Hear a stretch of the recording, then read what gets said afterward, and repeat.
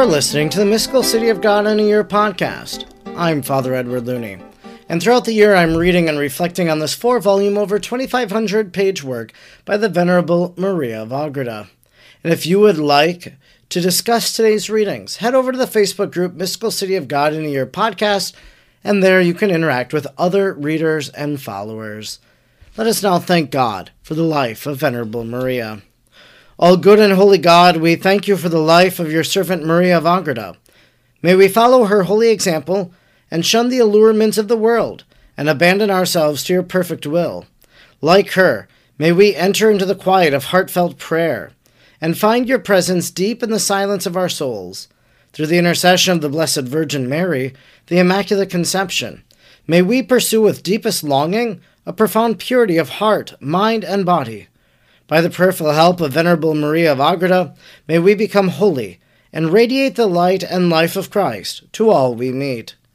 Today is day number 105. We are reading from chapter 11 of volume 2, paragraphs 123 to 133. Chapter 11.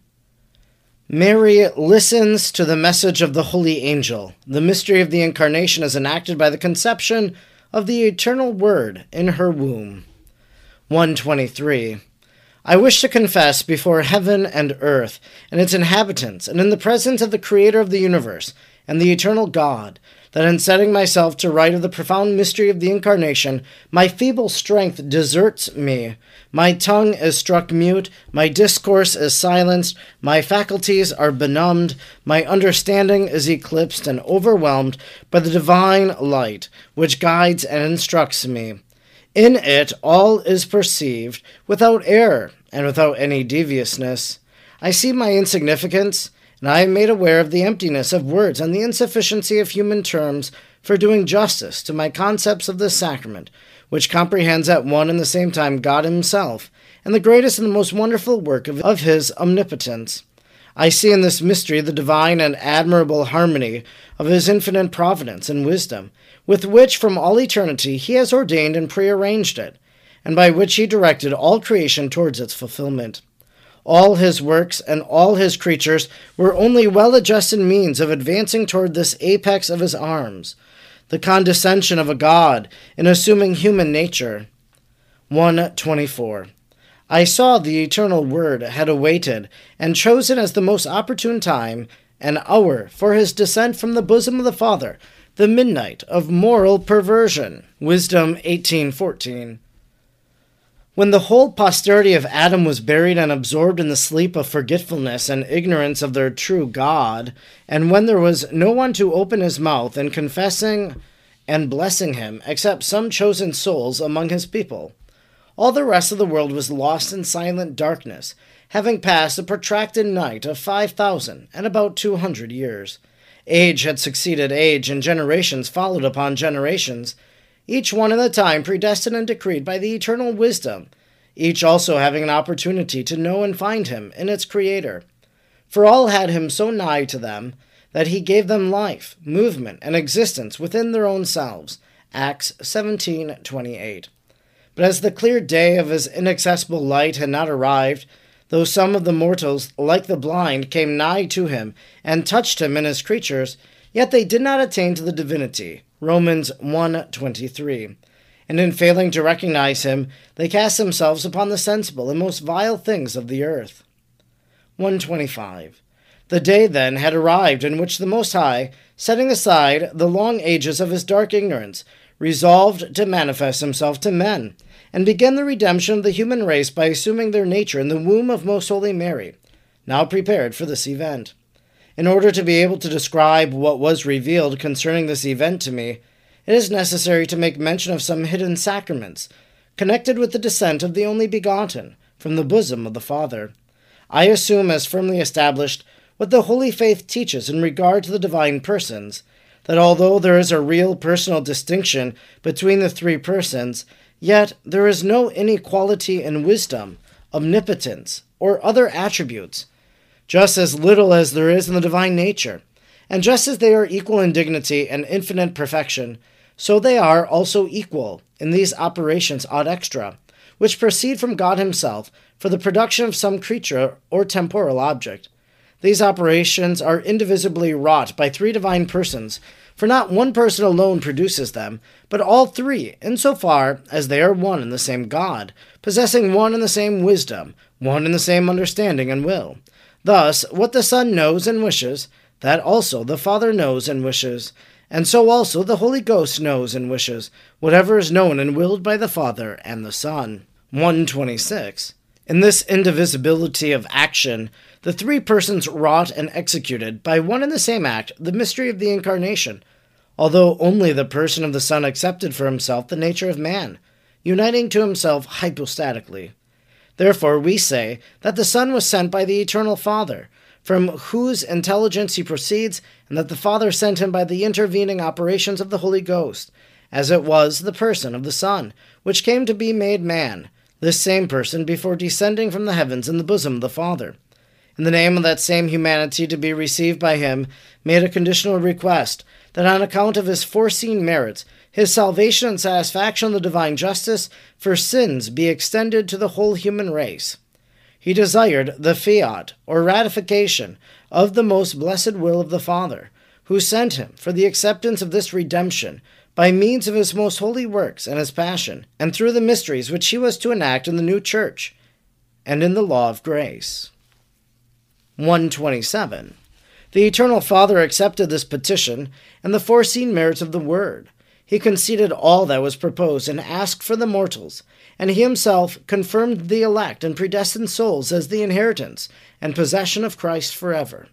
Hence, Christ himself, our Lord, through St. John, says that he has not lost, nor has allowed to perish those whom the Father has given him. John 18:9.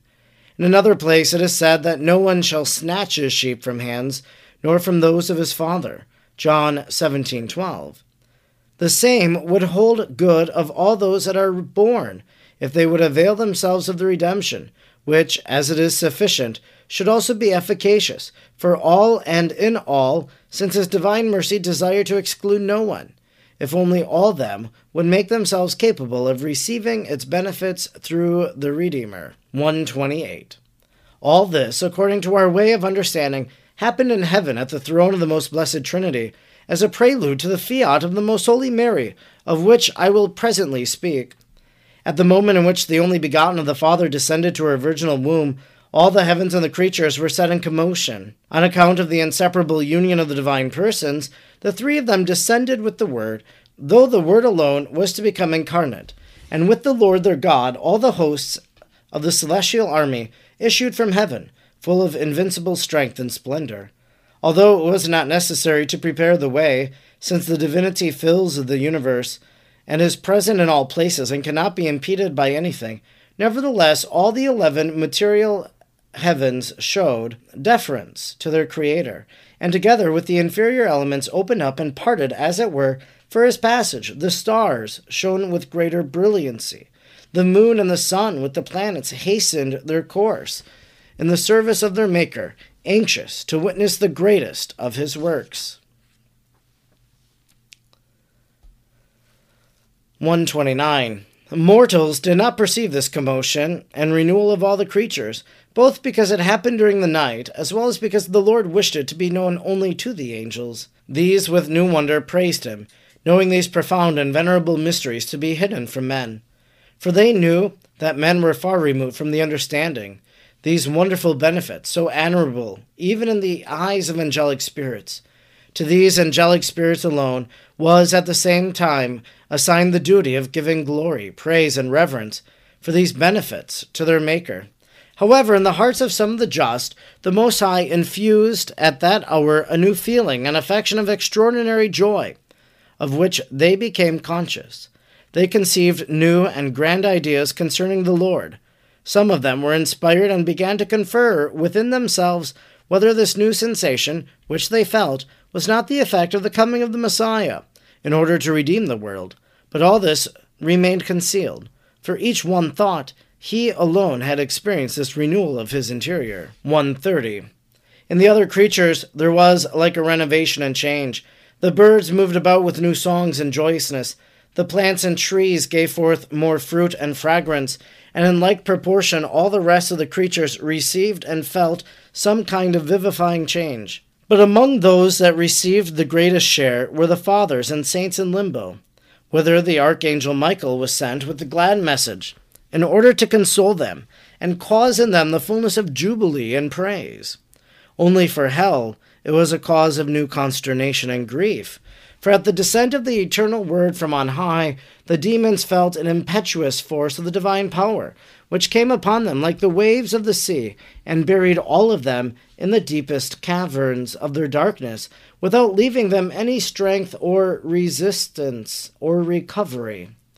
When by divine permission they were able to rise, they poured forth upon the world and hastened about to discover what strange happening had thus undone them. However, although they held several conferences among themselves, they were unable to find the cause. The divine power concealed from them the sacrament of the Incarnation and the manner in which the Most Holy Mary conceived the incarnate Word. Not until the death of Christ on the cross did they arrive at the certainty that he was God and true man, as we shall relate. 131. In order that the mystery of the Most High might be fulfilled, the holy archangel Gabriel, in the shape described in the preceding chapter, and accompanied by innumerable angels in visible human forms and resplendent with incomparable beauty, entered into the chamber where Most Holy Mary was praying. It was on a Thursday, at 6 o'clock in the evening, and at the approach of night. The great modesty and restraint of the Princess of Heaven did not permit her to look at him more than the necessary to recognize him as an angel of the Lord. Recognizing him as such, she, in her usual humility, wished to do him reverence. The holy prince would not allow it.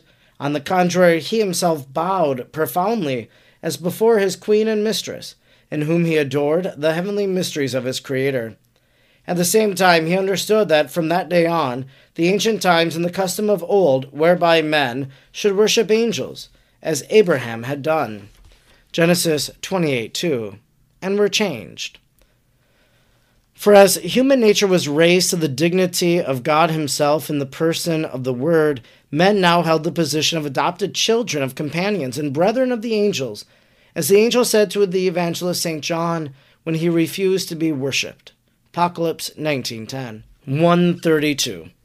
The holy archangel saluted our and his queen, and said, Ave, gratia plena, Dominus tecum, benedicta tu in mulieribus. Luke 1:28. Hearing this new salutation of the angel, this most humble of all creatures was disturbed, but not confused in mind. Luke 1:29. This disturbance arose from two causes. First, from her humility, for she thought herself the lowest of the creatures, and thus in her humility was taken unaware of hearing herself saluted and called the blessed among women. Secondly, when she heard this salute, and began to consider within herself how she should receive it, she was interiorly made to understand by the Lord that he chose her for his mother. And this caused a still greater perturbance, having such a humble opinion of herself. On account of this perturbance, the angel proceeded to explain to her the decree of the Lord, saying, Do not fear, Mary, for thou hast found grace before the Lord. Luke 1:30. Behold, thou shalt conceive a son in thy womb, and thou shalt give birth to him, and thou shalt name him Jesus. He shall be great, and he shall be called Son of the Most High. And the rest, as recorded of the holy archangel. 133. Our most prudent and humble queen alone among all the creatures was sufficiently intelligent and magnanimous to estimate at its true value such a new and unheard of sacrament, and in proportion as she realized its greatness, so she was also moved with admiration. But she raised her humble heart to the Lord, who could not refuse her any petition, and in the secret of her spirit she asked new light and assistance by which to govern herself in such an arduous transaction. For as we have said in the preceding chapter, the Most High, in order to permit her to act in this mystery solely in faith, hope, and charity, left her in the common state, and suspended all other kinds of favors and interior elevations which she so frequently or continually enjoyed. In this disposition she replied and said to the holy Gabriel what is written in St. Luke, How shall this happen, that I conceive and bear, since I know not, nor can no man. At the same time, she interiorly represented to the Lord the vow of chastity, which she had made, and the espousal which His Majesty had celebrated with her. This concludes our reading today for day number 105. We have been reading from chapter 11, paragraphs 123 to 133. The past few days I've been talking about two things in each of our readings, and today is no exception. Two things I want to share. We know of the tradition of praying the Angelus. In fact, as I record this in my home office, sometimes you may have heard the church bells because I either was recording at 6 a.m. in the morning or around noon or around 6 p.m. in the evening. And so the bells here at my church ring. And it was interesting because the other day at the noon hour, I was at the grocery store down the road, just about a mile from where I live. And as I was walking into the grocery store, it was 12 o'clock. And even a mile down the road, I could hear the faint sound of the church bells reminding us of the Incarnation, to pray the Angelus.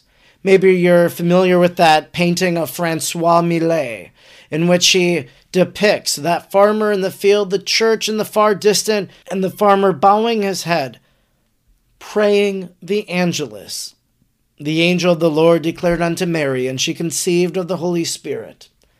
We repeat the words of the story of the Annunciation. We pray the Angelus throughout the year, except during Easter when we pray the Regina Caeli, Queen of Heaven, rejoice. And it's always been this tradition to pray the Angelus kind of at the beginning of the day, at the midpoint of the day, at the end of the day. 6, noon, and 6, maybe corresponding to the monastic practice of the Liturgy of the Hours. Morning prayer at 6, midday prayer at noon, evening prayer maybe at 6. A way for the domestic church at home to pray. Maybe that's why we have the Angelus at 6, noon, and 6. It's a simple prayer, again recalling the Incarnation. We ask Mary's intercession as we pray the Hail Mary, greeting her again in those same words of the Archangel Gabriel. But today in our reading we heard that the Archangel Gabriel, in the shape described in the preceding chapter, accompanied by innumerable angels in visible human forms and resplendent with incomparable beauty, entered into the chamber where Most Holy Mary was praying. It was on a Thursday at 6 o'clock in the evening, at the approach of night. And maybe Maria of Agreda, familiar with the devotion of the Angelus, is here calling to mind that hour. Maybe that's why Mary is relating this to her, telling her it was at 6 p.m. in the evening. Or maybe it's giving great purpose, even greater foundations for the fact of praying the Angelus. If the Angelus hasn't been a part of your prayer life, maybe choose one of those hours. Pray it. Pray it before you eat lunch. Pray it in the morning or pray it at night. Pray the Angelus and see what difference it might make in your life. The second thing just to mention is to draw out Mary's humility. We know Mary is going to make a very humble statement at the Annunciation, but there is this reflection on her humility. She raised her humble heart to the Lord. She was the most humble of all creatures and was disturbed, but not confused in mind. And so she couldn't think of herself in this exalted way that God had chosen her to be the mother. But as she hears it related, as it's continued to be told to her, well then, in her humility, she accepts this great responsibility. I'm Father Edward Looney, and throughout the year I'm reading and reflecting on the 4 volumes of the Mystical City of God. I'm grateful you joined me today, and I hope you'll join me again tomorrow. May God bless you, and Mary pray for you.